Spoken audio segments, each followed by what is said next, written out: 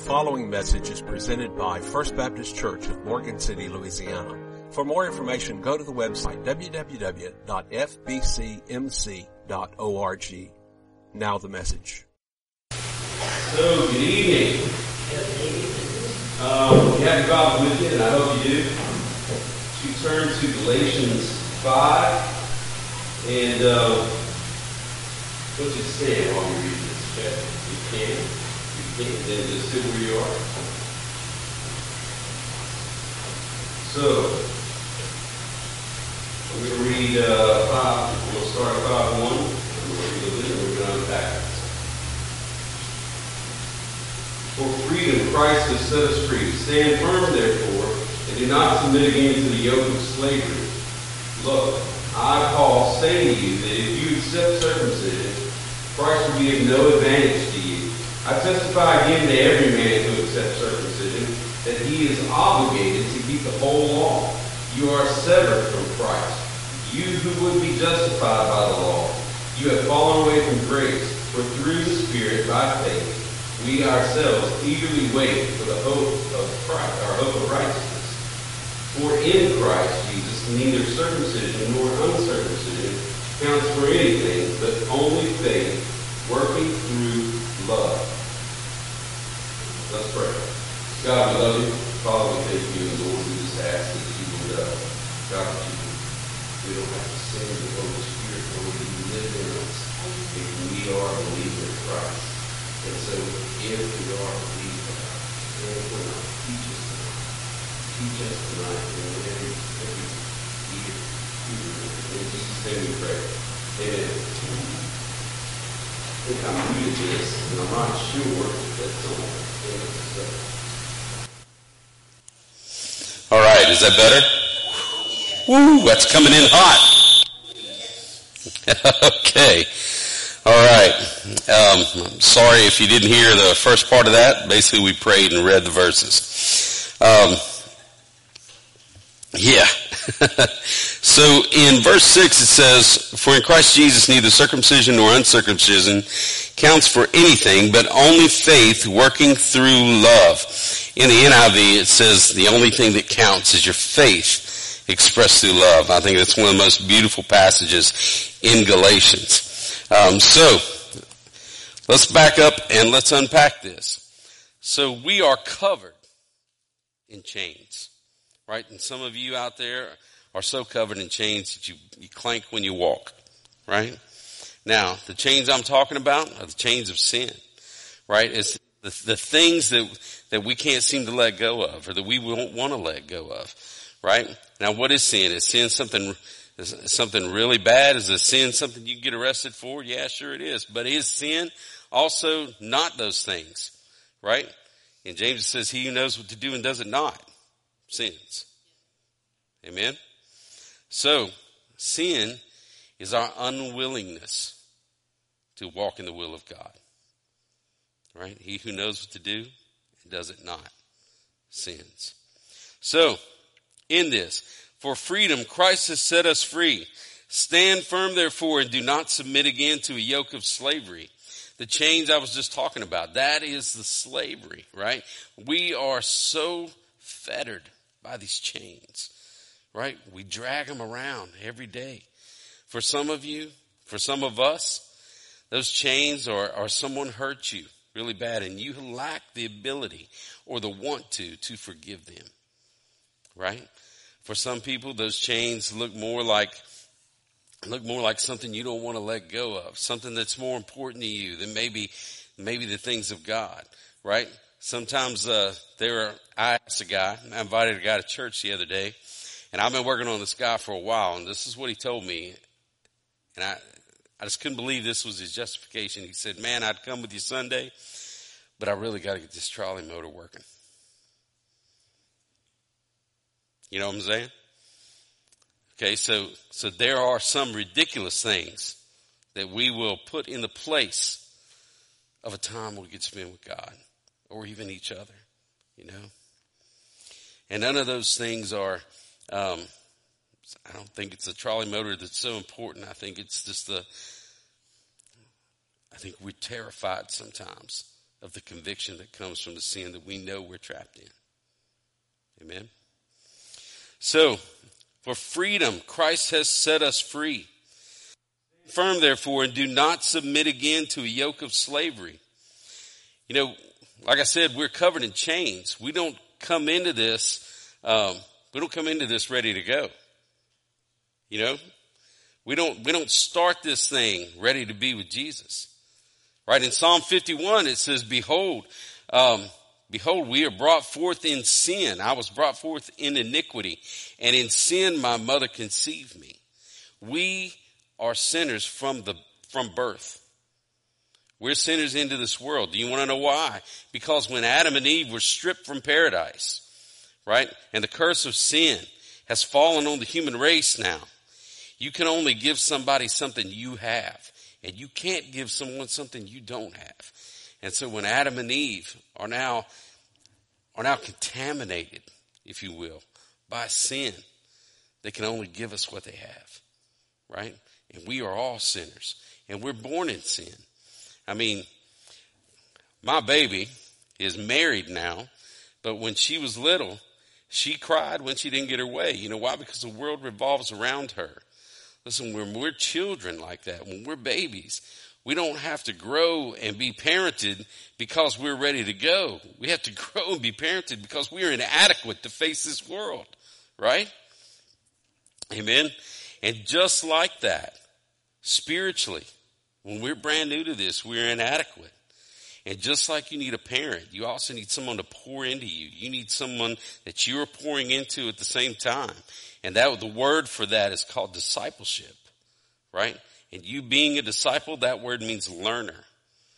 And so when you give yourself to Christ, you're giving yourself to that. You're giving yourself to wanting to be like him, for wanting to be indwelled by him. There's nothing that makes Steve perfect. I've been following Christ or trying to real hard for 26 years. And there's nothing about Steve that's perfect. I'm not perfect. I'm indwelled by perfect. Amen? We are indwelled by perfect. And we have been set free. We've been set free from the chains of sin. We've been set free from death and hell. We've been set free. We've been set free from unforgiveness. We've been set free from a lack of God's sovereignty in our life. The law itself, we're set free from that. We're set free from the curse of sin and the consequences of that for all eternity. The law was never meant to save you. And it's fascinating that we will try and earn our way all the time, even though we wouldn't write that down on the test question. Right? If that was a test question, it was an essay answer, and nobody in here is going to say we need to earn our way to God. But our lives say something different. Right? When I said that, I saw half the room go, look, that's how you say yes in church. And look, I've had to wrestle with this for 3 weeks. Your toes might hurt now, but shoot, my legs have been beat up. Right? And mine aren't that long. Okay? So, for freedom, Christ has set us free.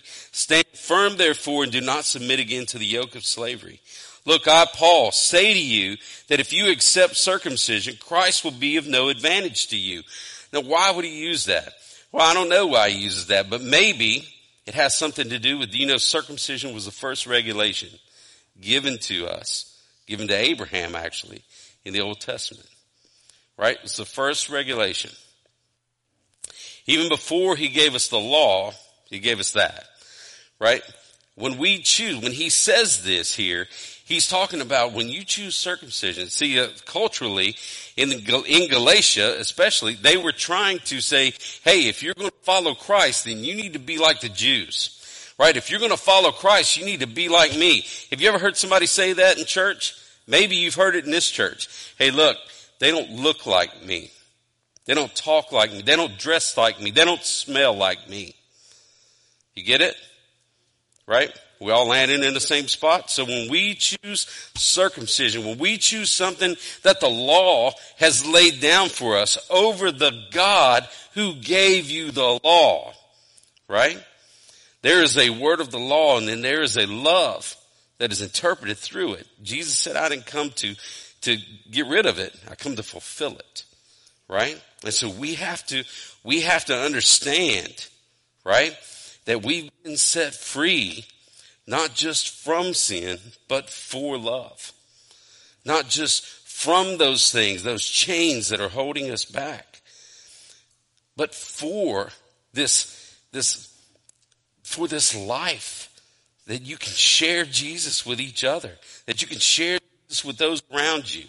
Right? Everybody that touches your circle, you ought to look at them as your responsibility to show Jesus to.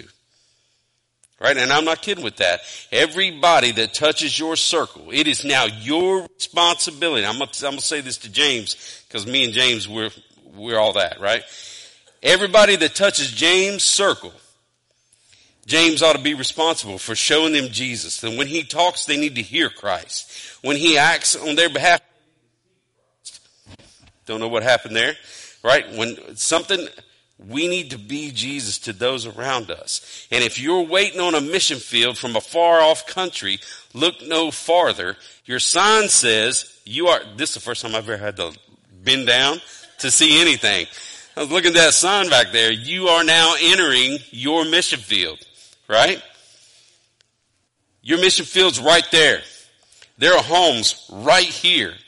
If you pass these to get to somewhere else, what's the use in this, right? There's always going to be somebody called to somewhere else. You're always going to have the poor among you. You're always going to have, and look, sometimes the poor among you is not the poor financially. It's the poor spiritually. And when you're praying at night, or pray and you go, well, why won't God change my community? I think maybe God's looking at us and going, yeah, well, I gave him you. I indwelled you to change a world around you. Why are you asking where I am? Just get on your knees so that your heart can see it. Amen. Look, I, Paul, say to you that if you accept circumcision, Christ will be of no advantage to you. If you think this is something you deserve or you can earn, right? And maybe you wouldn't say that. Maybe you'd say, look, there's no way I deserve this. There's no way I could earn this, right? But you don't think that your neighbor is a person who deserves Jesus. They don't deserve him enough for you to walk over and tell them about Christ. Same thing. Right? Same thing. Right? It's one thing. It's one thing to have that as your standard. It's a whole nother thing to have that as someone else's. That you deem them not worthy of eternity. That you deem them someone that does not deserve, if it was cancer, right? If you had the cure for cancer in your pocket and you could give it to your neighbor, but you're like, I don't even like him. I don't even like spending time with him, see? If you would say something like, hey, you got the cure for cancer in your pocket, and you know your neighbor is going to die. Not only are they going to die, they're going to die and go to hell. And you have the cure for that in your pocket. He who knows what to do and does it not sins. Right? He who knows what to do and does it not sins. I testify again to every man who accepts circumcision that he is obligated to keep the whole law. You are from Christ. Look, when you judge yourself, when you say, look, you know what, maybe I've done this, but that person did that. You know? Because we know that bad people are only the serial killers we see on the news. Right? Bad people are only the people who's going to prison for the rest of their life for something wrong that they did. It's not me. Surely it's me. Right? It's not me. I mean, I've done a few things that I needed to ask forgiveness for, but they weren't bad. I mean, not like that bad. You know what I mean? If you have broken the law, you are a law breaker, and there is no priority on sin. Right? Jesus is asked one time in the book of Matthew, I think it's chapter 24. He says, what is the greatest law? And this is what he says. He said, to love the Lord your God with all your heart and all your soul and all your mind and all your strength. And the second one is like it, to love your neighbor as yourself. Now, is that one law? Or is that the greatest? Is that 2 laws? What did Jesus say there? No, what Jesus said was he summarized the 10 commandments. Right? The first 4 of the 10 commandments is you and God. The other 6 are you and everybody else. Right? What he did was summarize the 10 commandments. How cool is that? How cool is Jesus to do that? He not only saved you, but he gave you something that's like, oh my goodness, did you hear what he just said? And that's amazing. I testify again to every man who accepts circumcision, he is obligated to keep the whole law. You are severed from Christ, you who would be justified by the law. If you are going to continue to try and earn your way, if you are going to continue to try and deserve this for how good you are, for how much you got, for what you give to the church, for how often you're through the doors, for everything you think you are, right? For all the things you do. That's why you're just as guilty of sin as anybody else. Me, Garrett, Sherman. I'm just kidding. But see, we are all guilty of sin. Right? What's the difference between you and the person over here who's lost? Forgiveness. You're adopted. You know what that means to be adopted? In ancient Israel, this is what it meant. In ancient Israel, let's say Garrick was my son, right? Because I'm old. Let's say Garrick was my son. If he was my blood relative and he had just went off the rails, I could disown him, right? I could disown him. But if Garrick was a child that I adopted, I can never disown him. He can never be disowned because I have taken someone who had no family and I placed them in my family. And even though my blood children can be disowned, the adopted one can never be disowned, and you have been adopted by Almighty God if you are adopted at all. Right? Amen. You are severed from Christ, you who would be justified by the law. You have fallen away from grace, for through the Spirit, by faith, we ourselves eagerly wait for the hope of righteousness. That word faith is awesome. Right? A little bit later in the epistles, you see a word faithfulness. And faith denotes a few things, right? Faith means that not only is it like your faithfulness, well, faith means I believe, right? Faith means that I am convinced this is going to happen. I'm convinced that the truth of Christ is the truth no matter what, right? Faith is believing in what you have not seen, right? The things you haven't heard yet, okay? So faithfulness, which would kind of denote having faith, is super cool. This is why. Because that faithfulness is also defined by a word. It's an awesome word called fidelity, right? Fidelity means 2 different things. If you're married and, your relationship with your wife, with your husband, not cheating on each other, whatever, that's fidelity, right? We all get that. We get that. We're the bride of Christ. He is the bridegroom. We all get that part of it. But fidelity has another definition that goes with it. Fidelity also means the measure to which I reproduce myself. Think about that for a second. When you talk about your faith, when you talk about faithfulness, you're not just talking about how much you believe God, how much you stand firm on the truth of who he is and what he did and that he said what he said, and that he's going to do what he's going to do, and that you are who he says you are, but it is also the measure to which you reproduce yourself. Who are you pouring into? Don't say it out loud. Who are you pouring into? Right? Because when I ask that question, I'm willing to bet that there's a whole lot of people that's going, yeah, nobody, right? I whispered it the first time so you didn't have to feel so bad, but I'm just going to say it out loud. Nobody, right? Who's pouring into you? Well, nobody. Steve, I come to church every once in a while. Doesn't that count? No, not really. This is why, because this right here while you can learn something, while there is a transfer of knowledge, while there is wisdom being dispersed, this isn't life together, and discipleship is life together, right? Because discipleship says that me and Sherman not only know each other, but we know who each other is. It means that I can look at Sherman and I can tell if something's wrong with him, right? It means that I know when Sherman reacts a certain way that there's something bad wrong and I need to ask Sherman about that, right? And I know that when I'm with him that we're going to talk about God, we're going to talk about his kids, we're going to talk about what we're doing at church, what you're doing at church. We're going to talk about things like that. But we're also going to talk about the hurts we share. We're also going to talk about how we're growing, how we're not growing, where we need help, where we need prayer. That's life together, right? And if you're not doing life with someone, then that's not necessarily being a disciple. This is being a spectator. And I don't want to hurt your feelings. There's no such thing as a super Christian. There are just Christians. And then those of us who spectate at different distances. Amen?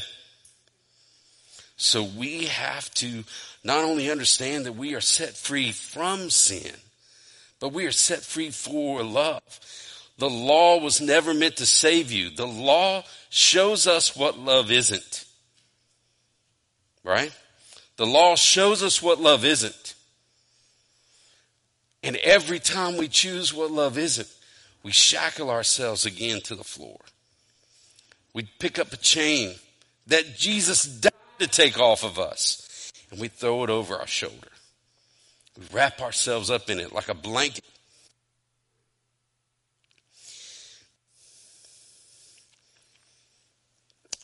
For through the Spirit, by faith we ourselves eagerly wait for the hope of righteousness. When we talk about words like faith, when we talk about words like hope, when we talk about words like truth, really all about the same thing, right?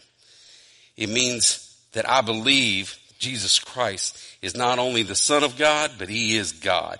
He was God in a pair of sandals who came to live a life I couldn't, to die in my place because I couldn't survive that, right? And live for eternity. And I have a hope. Hope does not mean wishful thinking. Hope isn't, listen, every time that we as Christians make this statement that, well, I sure hope God does. That's not what hope means. That's wishful thinking. That's something you rub a lamp for. What God is doing is changing your life for eternity, right? He is changing you. He saved you for a reason. And it wasn't just to take the chains off of you. It was to place to love those around you. Because when you wonder, where is God? He says, I'm right there. I sent you. Let me help you grow. Let me help you talk to your neighbor. Because until you do, you might as well buy jerseys and hand them out. Because that's what happens in the football stands for the people who are not on the field. Right? They get jerseys and flags and ball caps and cups with their favorite team's picture on it. Right? If you're not going to be in the fight, get you a big cup, Super Gulp. It's got Jesus on the outside. Because that's where you are. And look, I'm telling you this because I love you. Right? Because I love you. We ourselves eagerly wait for the hope of righteousness. Righteousness is the word right wiseness. It means righteousness is in a right relationship with God. Right? In a right relationship with God. Are you in a right relationship with God? And look, when I ask you that, what I did not ask you is, are you in a right relationship with your church? I didn't ask you if you're in a right relationship with your ability to tithe or not. I didn't ask you if you're in a right relationship with how pretty you do your hair when you come in here. Okay? Or the clothes that you wear. Or the car that you drive. What I asked you is, are you in a right relationship with God? And in spite of all that, is there a day when you hit your knees or sit in your chair and talk to God, read your Bible, expect the Holy Spirit to teach you while you do it? Amen? For through the Spirit by faith we ourselves eagerly wait for the hope of righteousness. For in Christ Jesus neither circumcision nor uncircumcision counts for anything. Look, if you don't believe the law can save you, you're on the right track. If you think, hey, the law can't save me and I believe that, so I must be good, you're still not on the right track. You know what I mean? The law cannot save you. But believing that doesn't save you either. Right? Without repentance, there is no salvation. And if you don't surrender your life and your actions and your hopes and your dreams and your wants and your fears and your vacations, your desires, everything, right? Sin does not come from a bad person who infects your life. The Bible says that sin comes from the desires of our heart. You know, we give Satan this rap in paradise because Satan's the sinner. Satan's the one who introduced this. Satan didn't introduce sin. Satan convinced someone else to. Amen? And guess who they were? Just like us. They were just like us. And Israel is the same way. In Judges 2, verses 10 through 13, in the NIV, it says, after that, the whole generation had been gathered to their fathers after Joshua's death. Another generation grew up who knew neither the Lord nor what he had done for Israel. Then the Israelites did evil in the eyes of the Lord, and they served the Baals. They forsook the Lord, the God of their fathers, who brought them out of Egypt. What they did is not as important as why they did it. Let me read it again.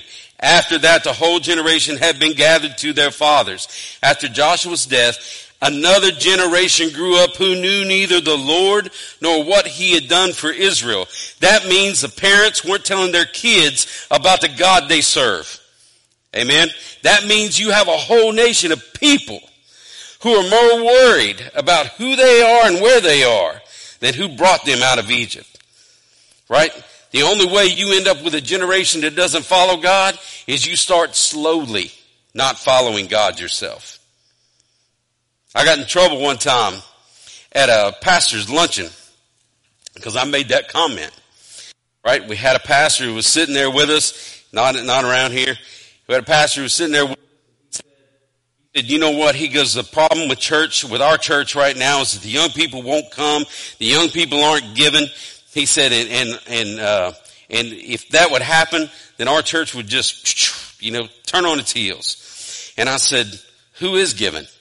And he said, well, 80% of our budget comes, or 60% of our budget comes from 80% of our people, and 80% of our people are over the age of 60. I said, how many of those people are pouring into a young couple in your church? And he said, well, I don't know. And I said, maybe that's the problem. And look, I don't mean to step on your toes, right? Think about this. If I am 51, I'm 51, right? If the people I pour into, if they're not cheerful givers, if they don't serve, if they're not involved, if they're not engaged, if they don't have a relationship, it might be that they don't want that. But if that's not the case, it might be because I'm not sharing that. Right? I was a youth pastor before I was a pastor. Let me tell you what I learned being a youth pastor. Me and this man back here were talking about this the other day. It's not 100%, but I guarantee you every parent in here will probably shake their head yes when I say this. You raise what you are, not what you wish. Kids tend to not listen to what you tell them. They listen to what they see. They do what they see you do. Right? And when you go to their house after they get married, the language they use is the language they heard. The reactions they use are the reactions they saw. The things they do are the things you did. Amen? Look, this is a time for get right. This is the come to Jesus. Right? And we have to do this because the word says so. I didn't come in here with a notebook that says I said so. I'm just rereading the word, right? And you know that because we're reading it together. For in Christ Jesus, neither circumcision nor uncircumcision counts for anything, but only faith working through love. In the NIV, the only thing that counts is your faith working through love. Right? Have you ever had a relationship with somebody and they say something that might be a little off or a little wrong? Doesn't have to be spiritually, just whatever. Or maybe they're mad about something or what have you. And you thought it was more important to be right than it was to be righteous. You ever done that? Come on, you can shake your head, yes. Yeah, we know, right? Have you ever done that? Of course you have. Sometimes our pride gets in the way of a relationship and we feel like it's more important to be right than it is to be responded to somebody who might not be as far along as you, who might not know God like you know God, or might not know God at all, right? And if they don't know God at all, what's that mean, Celia? It means that we wrestle not against flesh and blood, but with the powers and principalities, the spiritual wickedness in high places. They are not the enemy. They're the victim. They're lost. And I say that. I'm not big on that word. I'm not big on people being a victim, right? We choose where we are to the time. Sometimes there's victims. Sometimes they're not. I know when I find myself in sin, I find myself having chosen to be there. Amen? It's very rare that that is not the case. And let me tell you when that happens the most. When I'm wrestling with my flesh and I'm trying to make God so proud of me because this time I got it and I fail. You know why I fail? Because I didn't give it to Christ to begin with. Right? He's like, look, I already died. Steve, you can stop. I already died for that. I died for that, man. I died that day, knowing the kind of day you were going to have today, and I still went to the cross. You don't have to struggle with that by yourself. Give it to me. I got this. Because the spirit is willing, but the flesh is weak. The flesh is weak. And the only thing that counts is your faith expressed through love. And listen, that's not a measure of how much you believe God. That's if you believe God, this stuff would be true for you. What that means. I believed God was the creator and the righter of all wrongs that we call sin. And I believe that he could save not just me, but everybody. Then I would have no doubt that he could save my neighbor. Doesn't mean my neighbor would choose it, but I could have no doubt that he could do that. And because he could, and because I don't know whether he'll choose it or not, if I really had faith at all, I'd talk to him. Because God sent me. Right? That's why he brushed up against your circle. Amen. Do y'all know what I'm talking about when I say your circle? I'm talking about the people you influence, the people you talk to, the people you call friends, the people you call, the people who just brushed up against you. George Barna said 20 years ago that you will influence over 10,000 people in your lifetime that you will never meet or have a conversation with because they will see your life. Right? John Maxwell said one time at a conference, he said, God is doing one of three things in your life. He is either, if the goal is to look in the mirror and see Christ, that he's always doing one of three things in your life. That he is either removing something from you, because unless it's gone, you are never going to look like Jesus. Or he is putting something in you, that unless it's there, guess what? You're never going to look like Jesus. Or he is allowing you to go through something, so that someone will see how you respond to God in that moment. And he'll do one of those two things in their life. So he said, in essence, you are either always receiving a miracle from God or being part of somebody else's. Amen? What if that miracle for that someone else is eternity? Doesn't matter who he used, but he might use you. What if everything, anybody ever seen the Lord of the Rings when they tell Frodo, he's like, look, if you don't do this, no one will. God doesn't need you, but he wants you, right? Now let's just say that was true for a second. Now God can do God doesn't need Steve. He doesn't need me to talk to y'all. He can call somebody else up here to do that. But let's just say, what if that one person who bumps up against your circle was the person you were built to lead to Christ? Huh? What if that was the person who gets all the things that have happened in your life and you connect with them better than anybody on the planet? And look, God is not without a toolbox. The rocks will cry out if you don't say anything. But I'm just saying, right? At the lowest point in my life, I went through something very difficult. I won't get into that too much. And I asked, I had to go through that. Now, all the way through that, I'm learning all kinds of stuff, and I can see the answers coming, right? And then my mentor's son went through the exact same thing. A guy that I call my best friend, he might as well be my dad, and I call his wife Mom. Spoke to her about 2 hours ago. What if God allowed me to go through that? Because Kyle doesn't have anybody else on the planet that he will talk to about that besides me. Right? But if I guard my circle like I'm in the closet and like I don't have time for anybody else around me, pick the chain back up, throw it over your shoulder, right? What if I went through that just so Kyle would have someone to help him through that moment? And we're there, right? We're at the finish line. He's moving forward. And as cool as my mentor is, who I've talked to almost every day or every so often for 26 years, his son can't really talk to him or his mom about that because they haven't went through that. But he could talk to me all day long. Because I did and came out the other side. Right? I'm willing to bet God has put somebody in your path who's walked a while in your shoes. Amen? Amen.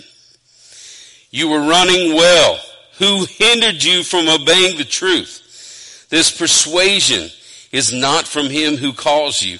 You know, the word believe means this. It means to be fully persuaded. This persuasion is not from him who calls you. A little leaven leavens the whole lump. I have confidence in the Lord that you will take no other view, and the one who is troubling you will bear the penalty, whoever he is, that you will take no other view, right? It's not Tracy's view. It's not David's view. It's not Steve's view. It's not Sherman's view. It's God's view, and it's right here. And that's the only view. We don't get to have opinions about that. That's why they call it doctrine, right?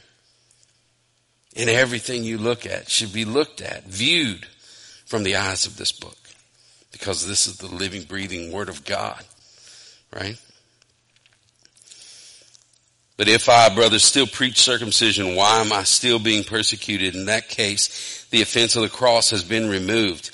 I wish those who unsettled you would emasculate themselves. And he's continuing on with that whole, picture of circumcision, right?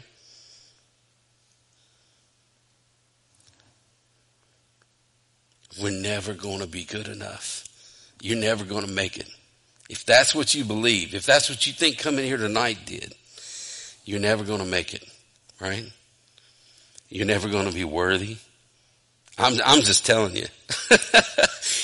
You're never going to bring anything to the table that God needs, right? When you hear that phrase, the God-shaped hole, right? Like I need God to fill this hole, but there's nothing outside that hole that's ready to go either, right? It is total demolition and reconstruction. There's no part of your porch that God just needs to level and you be all right. Right? He doesn't have to replace the windows in you. It's not a renovation. It is renewal. It is complete and utter rebuilding of who you are, who I was is dead. Who I was is in the past. And he has removed that as far as the east is from the west. But who you are and why you are is found right here. And the only thing that counts is your faith expressed through love. Pray with me. God, we come to you. Father, and we ask you, Lord, if there's anybody in this room who has just been wearing the jersey, they've just been in the stands looking around, God, that tonight might be their night to get on the field. Tonight might be their night to surrender their life and give themselves fully, wholly over to you. God, there's no secret or magical prayer in the Bible that will save them, but you do say we have to come with a broken and contrite heart, that we have to come to you, surrender our lives and repent of our sins. And repent does not mean to act different. It means to think different. It means now I'm going to look at everything in my life and around my life through the eyes of that book, through the eyes of Christ. And I'm going to realize that it is not against flesh and blood that we wrestle, but against powers and principalities, spiritual wickedness in high places who could deceive even the elect if it were possible. And so, Lord, if anybody needs you, if anybody needs to give their life to Jesus, I pray they do it right now. But listen, you be forewarned, right? You've heard 100 pastors, 1,000 pastors maybe say that. And then they go, oh, you can come up here, you can get with me later. Listen, if it's real, we ought not be able to keep you quiet. Amen? If it's real, it ought to be that real. If you're going to give your life to Christ, give it to him right now. Stand up. Just stand up. If that's what you need to do, if that's who you are, if that's what needs to happen right now, just stand up. Or raise your hand or something. But if not, then get busy. Get busy. If you are who God says you are, then he's equipped you to do what he said you have to do. He did not suggest that we go and make disciples. He commanded it. Amen. He commanded it. Not just making disciples, but being one. Go therefore and make disciples of all nations, baptizing them in the name of the Father and of the Son and of the Holy Spirit, teaching them to obey everything I have commanded you. And remember that I am with you always, even to the end of the age. And remember that everybody touches your circle. If they are lost, you were too once. And they need you. You don't have to pray like this, but something like this. Lord, I know that I'm a sinner. Lord, I know that you created everything that there is, including me, and I'm contaminated by sin. God, I know that I am an enemy of the Most High God, and that is not where I want to be. Father, I give you my life. I give you my hopes and my dreams and my fears and my wishes and my wants and everything that is. And I submit myself to you. From now on, you're the boss. You're going to lead me. You guide me. Whatever it is you would have me do, God, I will do.